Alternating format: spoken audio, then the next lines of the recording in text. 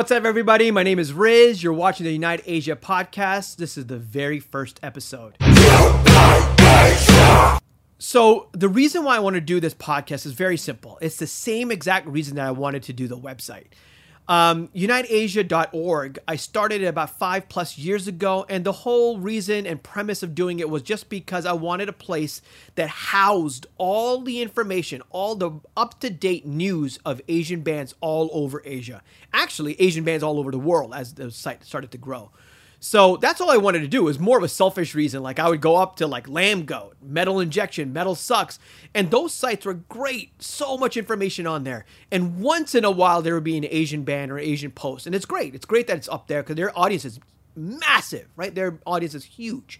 But what I was noticing was like, it wasn't daily. And I know so many bands in Malaysia, Thailand, Philippines, Taiwan, China, Hong Kong. I know so many bands that have news coming out all the time. And I'm like, how come I don't have access to a website that stores all that information? You know? And so I was like, you know what? Why don't I just start one? Let me just start a website and see what happens. And that's all it was. That's all Unite Asia was. It was just an idea. I was like, well, this is more for selfish reasons. I want information in one place. So bands can just send me all these things, or I can hit up all my friends' bands and tell them to send me information and just store it in one place. And that's all it is. That's all UniteAsia.org was. And it has been. So I did not know it would be as successful as it is. I cannot imagine 28,000 people on Facebook, following the site, checking out the posts. It gets shared all over the world, and it's just so awesome that something I did is something valuable or considered valuable to you guys. So thank you so much for supporting the website. The podcast, similar thing. I was out riding my bike around TKO, the area that I'm living in.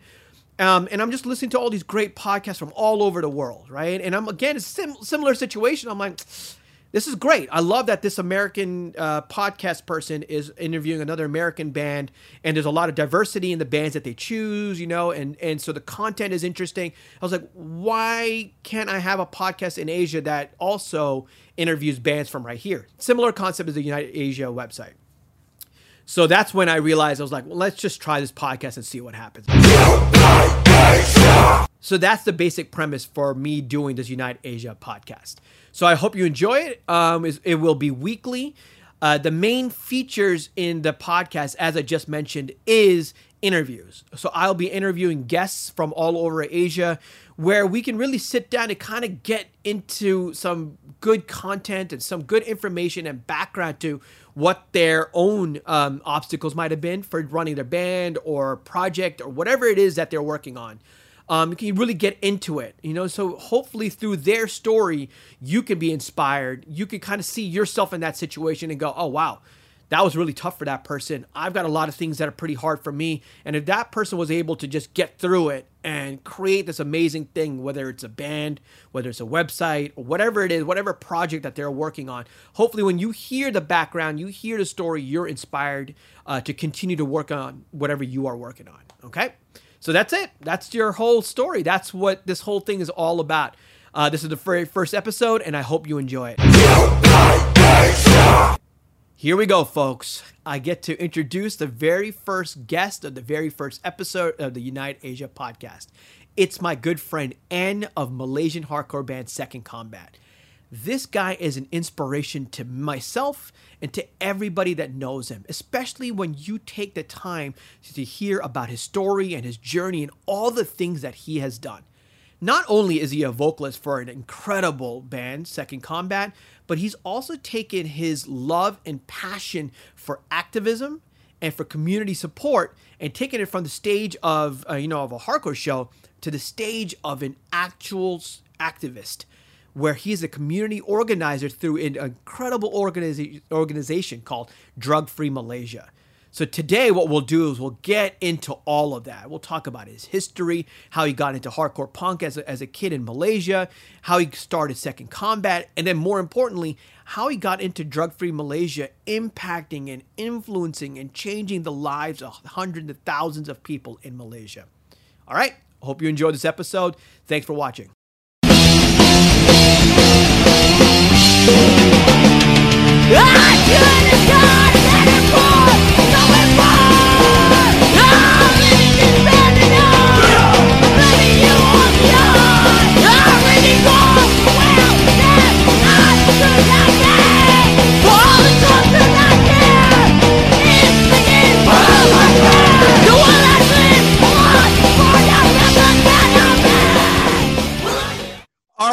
my friends, this is a really huge honor for me, myself. I have my amazing friend and of Second Combat in Malaysia right here. How you doing, buddy?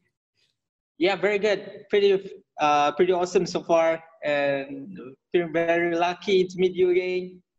Yeah. Yeah, I mean, this is the only set that we can meet each other, right? Because of this coronavirus crap. How's everything in Yeah. Malaysia?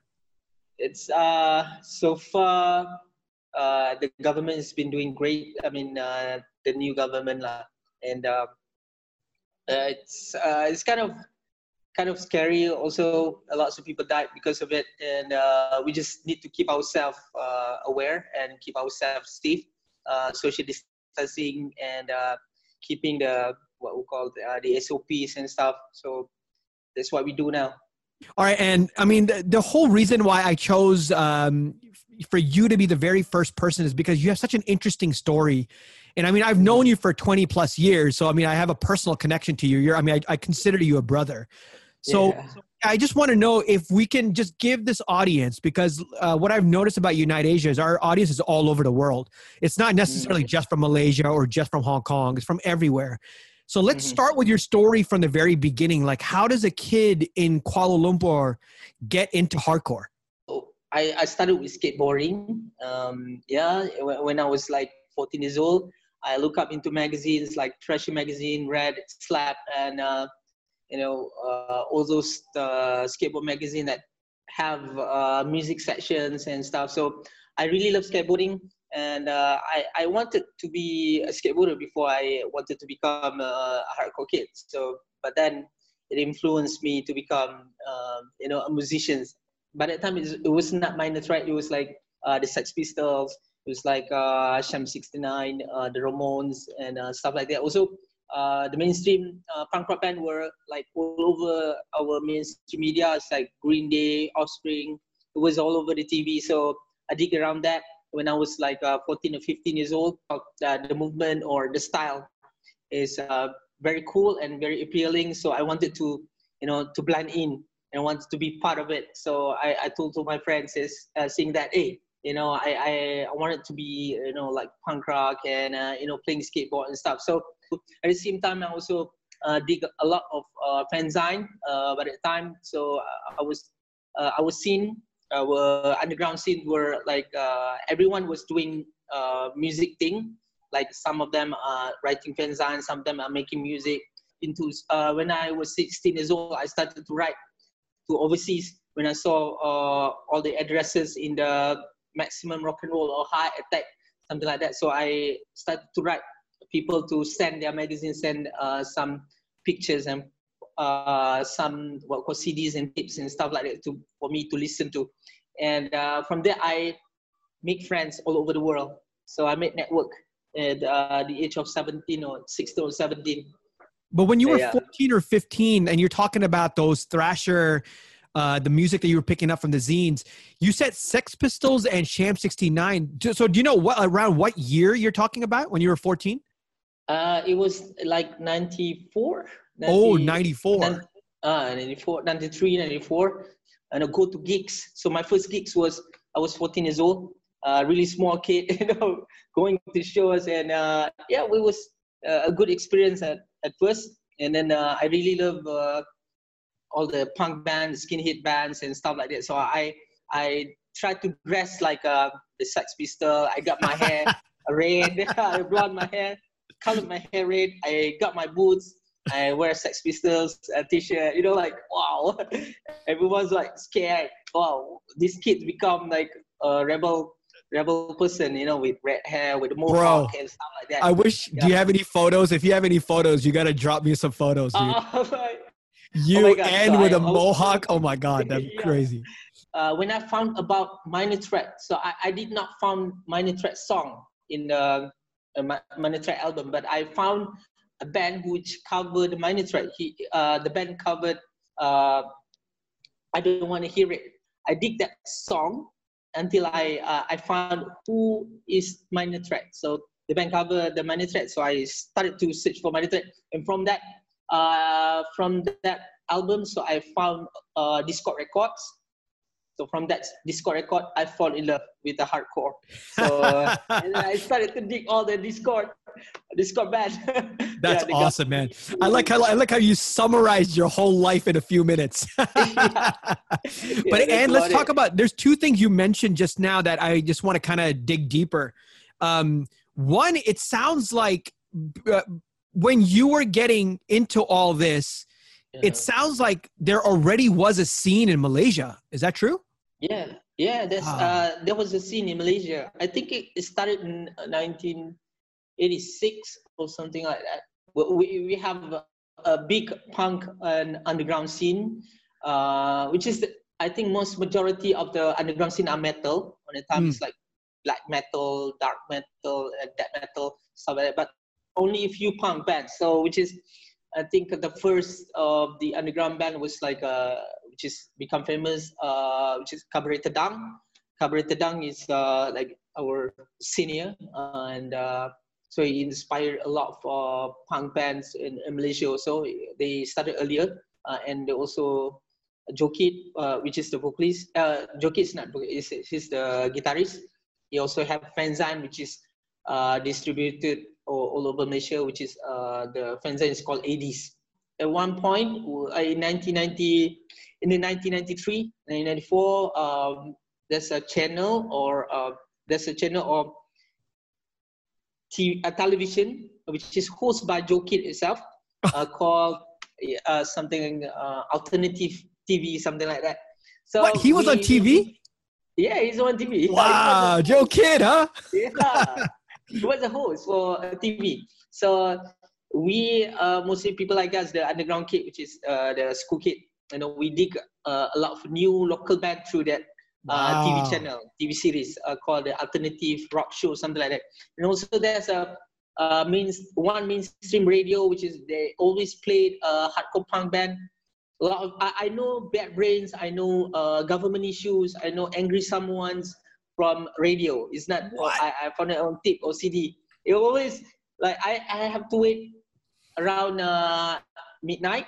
They play all the underground band on midnight, like 12 a.m. So we all waited with our tapes and what we call the radio. The boombox, so man, the old boombox. So we wait for the song which is we like, and then we record to the button of the radio and push it and have it on tape. Like I told you, Angry Someones, Descendants. The Money Track will always play on radio on the time. It was 93, 94. So that's why it was a booming hardcore punk in the Malaysian scene. So that's why lots of my friends also got into punk because we got the information from mainstream media on that time. I mean, that to me is crazy because, in Hong Kong, we still don't have a hardcore scene. We still don't have a real punk scene. I mean, there are some kids here that love it, but we have to dig for it ourselves, You have a radio station in Malaysia at midnight playing. That's amazing. And you got Jokid, like a local Malaysian guy on TV promoting hardcore and punk rock at 93. That's amazing. 93. Yeah, that's why. By the time I was a school kid, so I was really, into it. I dig the punk rock because of this, and because it's easy to get everything on mainstream also. Yeah, I mean, I think it's really exciting to understand the history of the Malaysia hardcore scene, because for me in my brain, I know that Jokid was early on, but I didn't know it was 86 and 87. I didn't know it was that far back. It's really not that accurate, but I approximately on that year. Okay. So the first punk rock scene were born. Yeah. Wow. But in Singapore are more earlier than us. Yeah, that's right. Right. Singapore was one of the. Singapore was one of the first. The Lion City hardcore was ahead of us, and also Indonesian also ahead of us. So we just starting up on that time. But can I ask, so when you're talking about even the Singapore and the Indonesian scene before you guys, do you remember when you were getting into it, did you already know there were bands in Singapore? There was a scene in Indonesia? Yeah. There's, there are, we found it in in zines and also through friends. So we found out that the stomping ground Yeah. were like in the 89 or 88 before us. So it was earlier than that. So they had a scene before that. Yeah. That's amazing, man. It's so amazing. Now, the other Yeah. thing you said earlier that really caught my attention was, like you said, how you naturally were going towards more of the rebellious, like Yeah. anti-society way, and you were looking for anything that was like that. So it makes me wonder, it makes me want to know, like, what was going on in your life at that time that made you want to go look for this? Like, you could have chosen, like, no, I'll just do what my mom and dad want me to do. I'll just go to school. Yeah. I'll just be the regular Malaysian guy, you know, look for a good job, get married. But you're like, no, I want to find something different. So what was it? Do you remember? What was it about you that made you want to do this? Yeah, I have this really get into personal things, which is it's about family, and so I found out that most of my friends were into rebelling, and I also in my school friends, I have friends who are into gangster, into mafia things, and into drugs. So I got involved. I also get involved, and I got into gangs, and I get into drugs. And I see my best friend were offering me to smoke weed, and we hang out every day. We smoke weed. We hang out. We skip school and stuff. I have my friends who offer me to try drugs and heavy drugs. So at one point he started to use cocaine. So my best friend, he's sitting beside me, and we always go to schools together. So he said that, oh, you gotta try this. You know, you put it in your nose and start to sniff it. So I did that once only. Wow. And then I said that I don't like it. So, but we still friends. And but after high school, I did not meet him much. And but then he became a drug addict. Oh. He became a drug addict. And also, I found out that my brother were into cocaine. Oh. And your is your brother older than you or younger than you? The older brother. Oh, okay. The older brother. So he got into cocaine. So at one point he becomes so addicted, and he steals stuff from my house. So my house is like, chaotic. He steal the fan. He steal the sofa, the TV. He steal everything. He sell everything at the house. So me and my family have to move out. So actually, me and my mom have to move out from the house and leave him at that house. And he sold everything. At the time, he sold everything. So we have to do something, and we have to call the cops. And the cops took him into jail. He got into jail, and he been to jail at like 8 times. 8 times, and after 8 times, we say that that's enough lah. So I think we should take him, put him in our place and take care of him instead of him going out and see his friend. So his friend will took him into, go back into what he did before.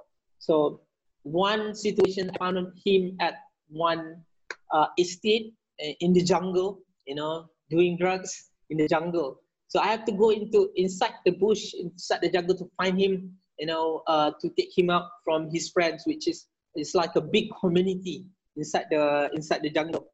So I have to go into that jungle to find him and take him out. And we took him and we take care of him, and until he got rehabbed and sober for a while.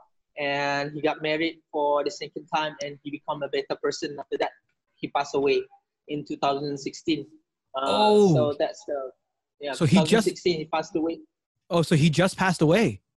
Yeah. Oh, I'm sorry to hear that. I didn't know that. I didn't know that he just passed away. 4 or 5 years ago. Yeah. So it was a tragic ending for us. I mean, like we tried to save him. It's not that he haven't tried to become sober. He haven't tried to become drug free. He tried, but because of the temptations from the society with the the pressure from the society, you know, not giving jobs, not giving opportunities, not giving chances to these people who are already out from the drugs. So they wanted to become a good person, but then they been pressured, you know, they see his record saying that, hey, this guy is a drug addict, so we cannot accept him to work in this company or whatever. So they blacklisted the people like the drug user. They blacklisted it, so they criminalized it. So they criminalized this person, so this person could not get a job, could not get a better life because of this pressure from society. So I really oppose this kind of attitude towards the drug user, towards the ex-convict. So we try to decriminalize the ex-user and ex-convict right now at the moment. Right, because it sounds like what you're trying to do is trying to find a way to break that cycle for people. Yes, right? There's a cycle and there's a system, and the system is unfair to these people who have. Yeah, it's a stigma. Right, there's a stigma. Yeah, stigma. And people it just, you know, people in the government or people in society don't seem to understand that this is like a mental health issue. You can't criminalize a mental health situation. Like they get addicted to something. The way the society should come together to help that person and bring them back out of it, instead of like pushing them further and further away into the dark, right? Yes, that's true. That's what I'm trying to do at the moment, because I used to like only do drug education and drug awareness. So now I'm digging into decriminalization of drug user. You know, after I see what happened to my brother. Right. So this is the problem that we're facing right now. I'm facing right now. I wanted to, you know, voice out to say to the people, hey, you know, come accept this. This is a human being. Yeah, like you said, it's a mental health issues. It's not a drug addiction issues anymore. It's about mental health. Yeah. I mean, I think, and everything that you just said is just so powerful, because you've had a personal experience, right? You had a personal situation where you saw how crippling addiction can be. Like your brother selling all the materials and things in your house, so you had nothing left. So for you, you saw it firsthand. So, I mean, of course, after I'm listening to your story and how passionate you are right now, I can see in your face that that is probably the main reason why you started going into the path of straight edge life, the straight edge culture. And then how you went bigger than just singing about it. You actually went and did something about it by starting Drug Free Malaysia. I mean, to me, like when I first heard you doing that, I was like, of course he's going to do it. He's like, this guy's like my hero. Of course he's going to take something that he's singing about, writing lyrics about, and be like, okay, you know what? Singing and writing lyrics is not enough. I need to go do things. So can you tell everybody about how Drug Free Malaysia came across? I believe in walk the walk and talk the talk. So it was implied in the hardcore scene. So lots of bands on that era were only writing lyrics and singing about it, but they did not take action. I wanted to be the first person or be the first band who, you know, prove that the lyrics can be a reality, that we can show to the people that the lyrics that we write can be, you know, implemented in the society. So I did that, and that's why I came across the Drug Free Malaysia. So I say that I can do that. I can do this. You know, I'm not saying it. I'm not trying to bullshit. I choose to become straight edge by that time, and because I see that I can do this. I can do it, and I can change my brother. I can change my friends. I can change my community. I can change society through Drug Free Youth. I started to choose to become drug free when I was working in a bar. So I was the waiter before. I worked in a bar.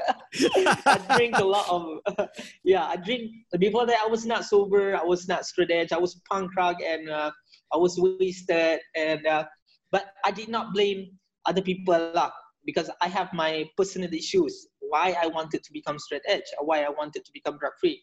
And I saw something bad happening in the bar. People are exchanging drugs. You know, people with uniform, police uniform, you know, working together with the mafia inside the bar. So I saw they trading drugs and stuff, and I know some of the cops there, and I saw that ugly thing, and I saw that disgusting for me, and I say that, this is not right. Since I was like reading a lot of fanzines, all the fanzines were about changing the system, no corruptions, no discrimination and stuff like that.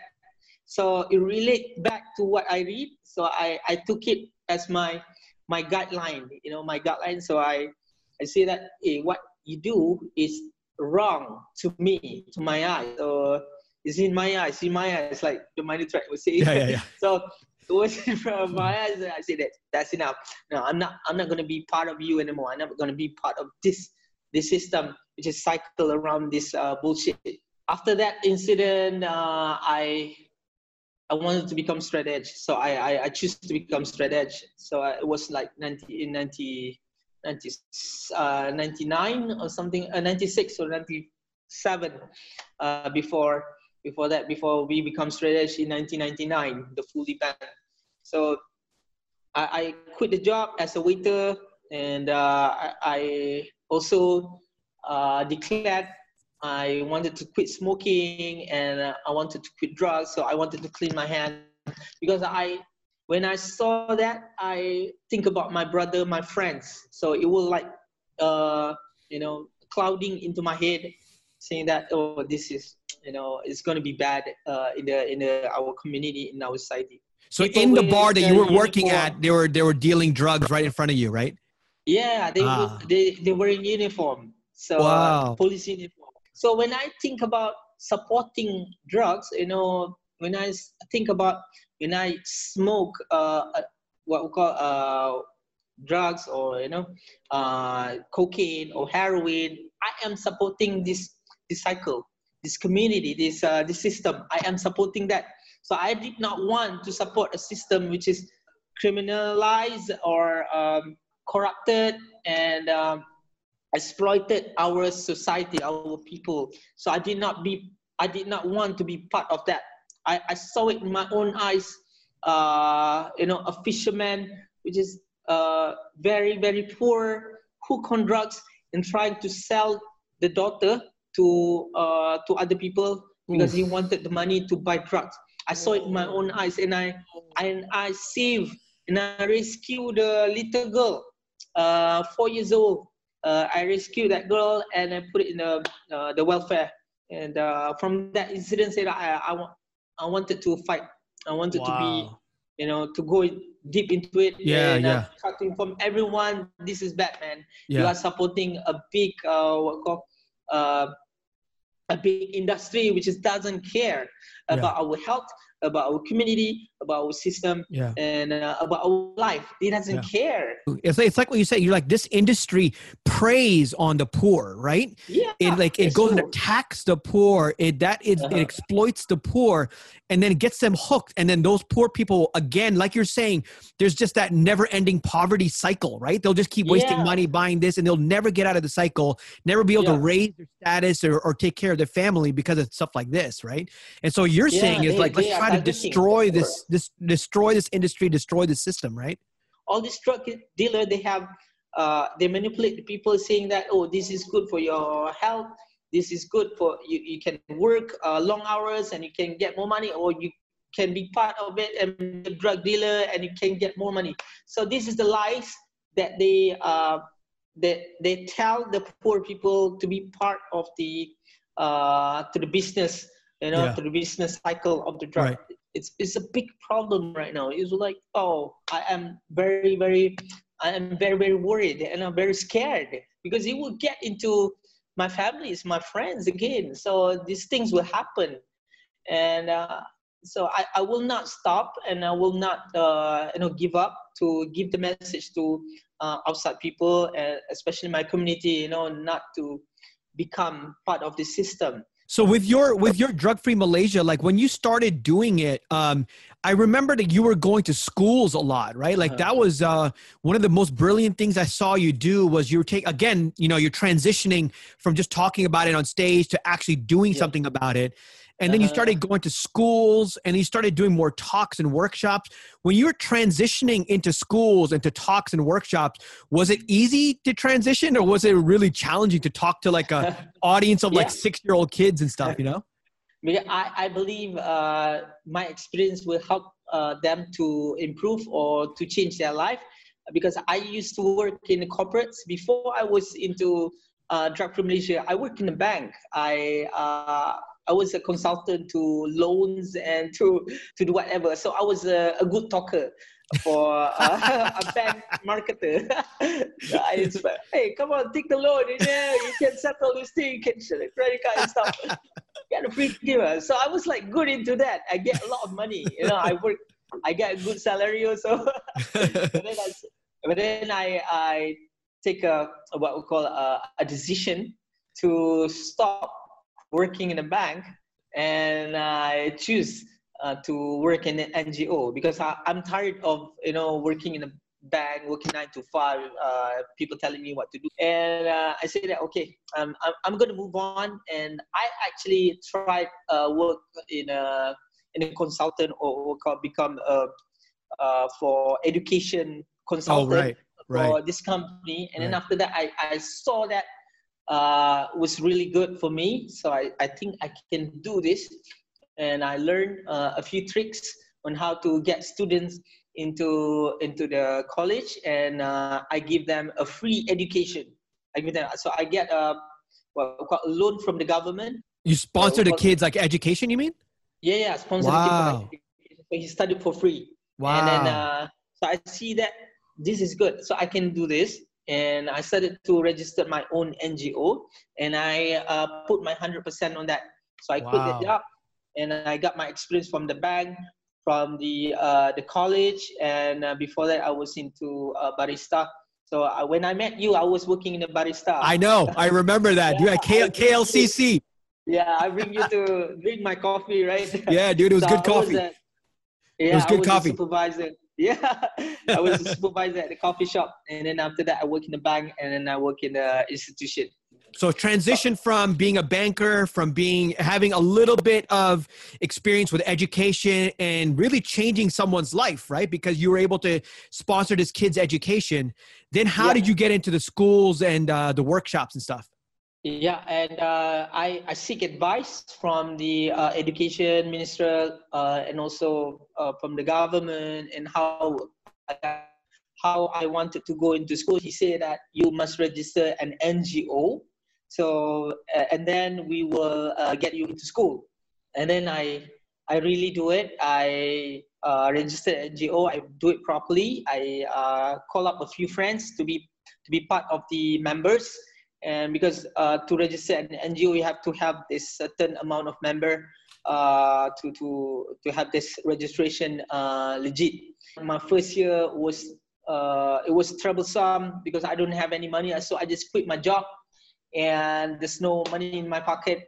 And at that time, you were married and you already had children too, right?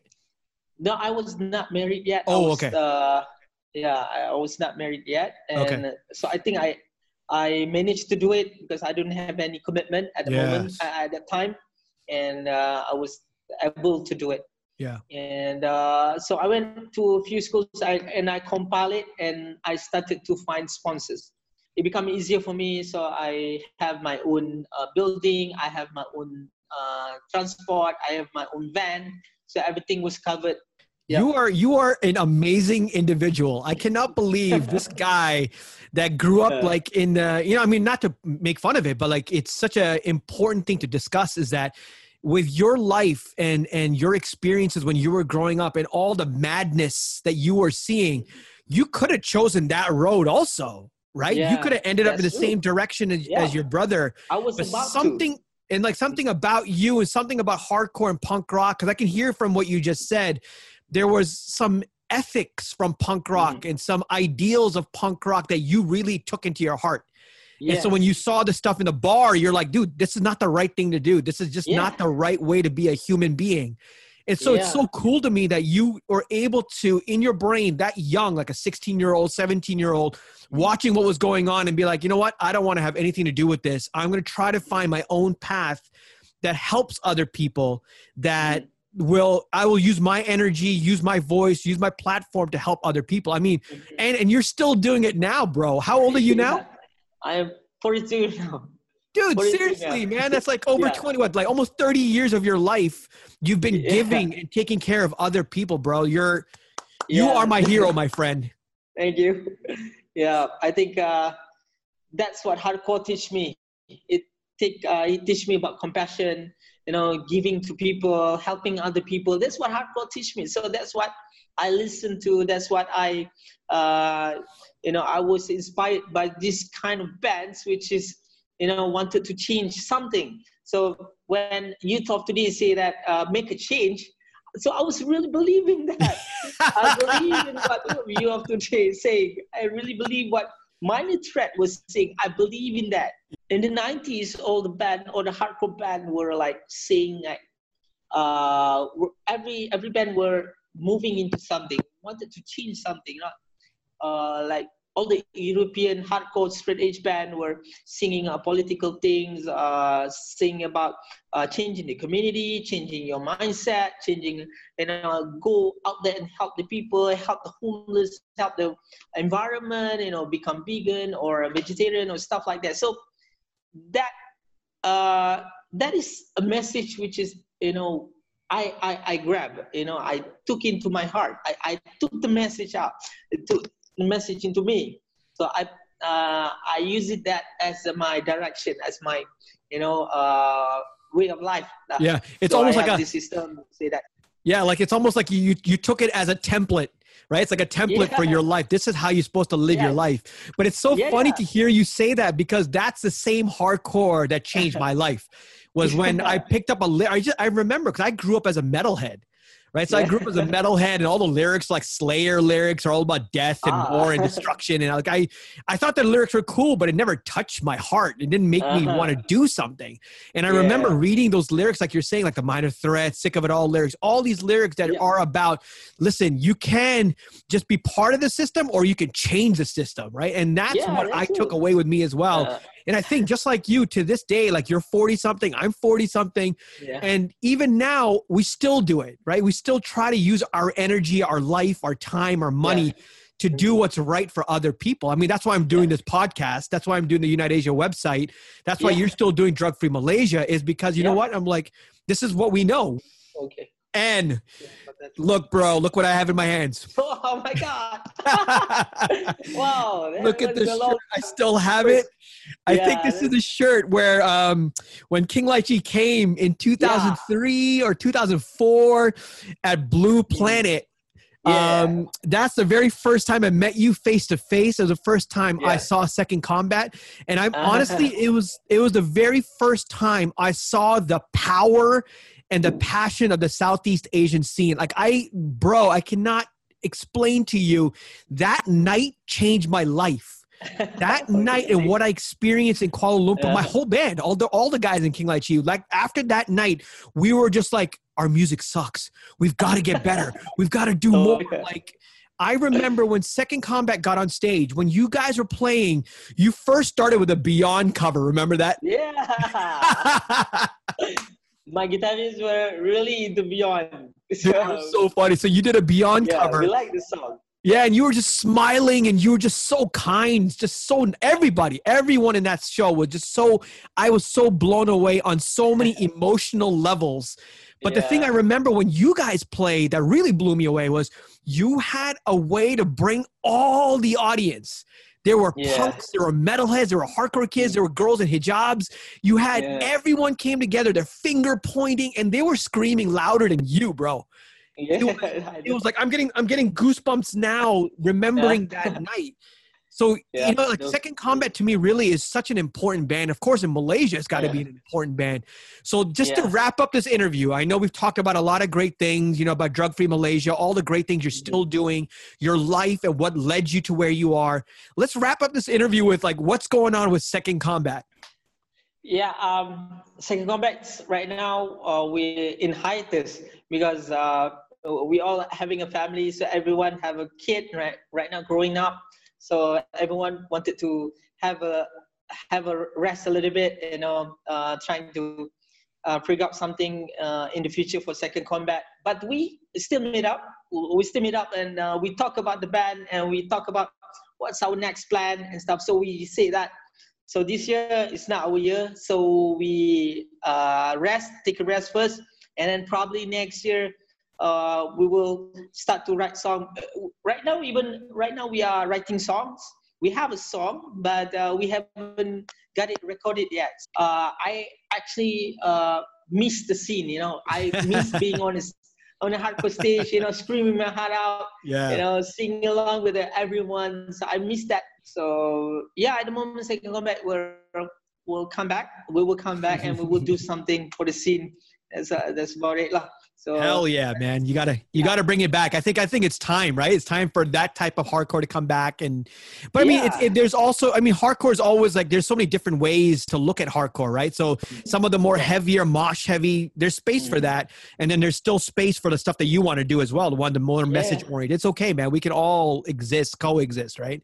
I wanted to, say something about Awit, Pali. All my bassist Awit, my Pali, my drummer Pali. They all have other bands. They all are living their life, having a family. But we all wanted to focus on Second Combat after we get this rest, and wanted to move on and getting active back. So our guitarist is also Ja'a. The previous band is with 11, now is with us. So I think we're going to do a good music after this, which is we try to get into new songs and hopefully people will like it. Of course, man. It's Second Combat. Who's not going to like Second Combat? All right. And thank you so much for your time. This was such an honor. This was such a pleasure to hear your story and to be our very first guest of Unite Asia podcast. You're amazing, bro. You're amazing. Keep it up. You've got me to support you forever. You've got your friends, your family, the entire country of Malaysia. And hopefully after this podcast, more people around the world will continue to support you, man. Good luck with everything. Yeah. Thank you very much, Riz. All right. And good luck to you too, Unite Asia. So that's it, everybody. That was the very first episode of the Unite Asia podcast. Thank you so much for watching and listening. If there are any mistakes, please forgive me. This is the very first time I've done it. I had a lot of fun doing it. I will definitely read through all the comments below. So down below, please put all your comments down, suggestions, tips, whatever it is. Also, if there are any other pieces of news that you feel like I've missed on both the Unite Asia website and in this podcast, let me know below. Definitely just hit the comments and start typing away. Email me, get onto the Unite Asia website, click submit news. All the information there of how to submit news to us is step by step. It's so easy. Please, if you are a band that wants their information to get out to more people than your own little circle of friends or your own community or your own scene, use the website. Please use the website. Please help me make this website as resourceful as possible. I also want to take this moment to shout out some amazing other podcasts from Asia. One, for example, is Horns Up Podcast from India, run by two amazing dudes. They recently did an interview with an amazing band from India called Heathen Beast. You got to check it out. So definitely check out the Horns Up Podcast. We'll make sure the link is below. Another one is Metalhead Politics by Freddie of Chthonic in Taiwan, and their podcast is phenomenal. He's already got 3 episodes up. It's all in English, and you could just check out the amazing content that he is brave enough and willing to talk and discuss. He talks about Hong Kong and a bunch of other political things. That's a great one. The Big Talk, my dude Big out of Malaysia, he's been running a video podcast for a long time, and he kills it. He mixes a lot of English and a lot of Malay in there, but he's just so much fun to watch, and he's so professional. Definitely check that out. It's called it's called The Big Talk. Of course, I've already said The Love Life of an Asian Guy. You should definitely check that out. My friend Joey out of the Philippines has been running a podcast, and actually, he's like a podcast pro. So he's actually running 2 simultaneously. He's running Behind the Song and Behind the Stage. The link will be below, so definitely check that out. There's this dude, it's an American dude that's been running a podcast called Beast from the East, where he interviews a bunch of Korean and Japanese bands. Definitely check that out. Last but not least, another one from India that's no longer, it's this awesome podcast called Haramkhor. The name is hilarious. So if you speak Hindi or Urdu, Haramkhor is just such a great name. That podcast is not around anymore, but their old episodes are up, and it's just awesome. It's just such a great podcast to listen to. And they also interview a bunch of great people from around India, so you get to also hear stories from their the projects and the bands and the videos that they've been working on. You get to hear about all of that. I know I'm missing a lot. Again, in the comments, hit me up, man. Let me know what podcasts you're listening to, specifically that are from Asia, featuring Asian bands. All right. I'm already working and thinking about episode 2. See you next week. Peace. Look at what we've been through. Look at what we've been through.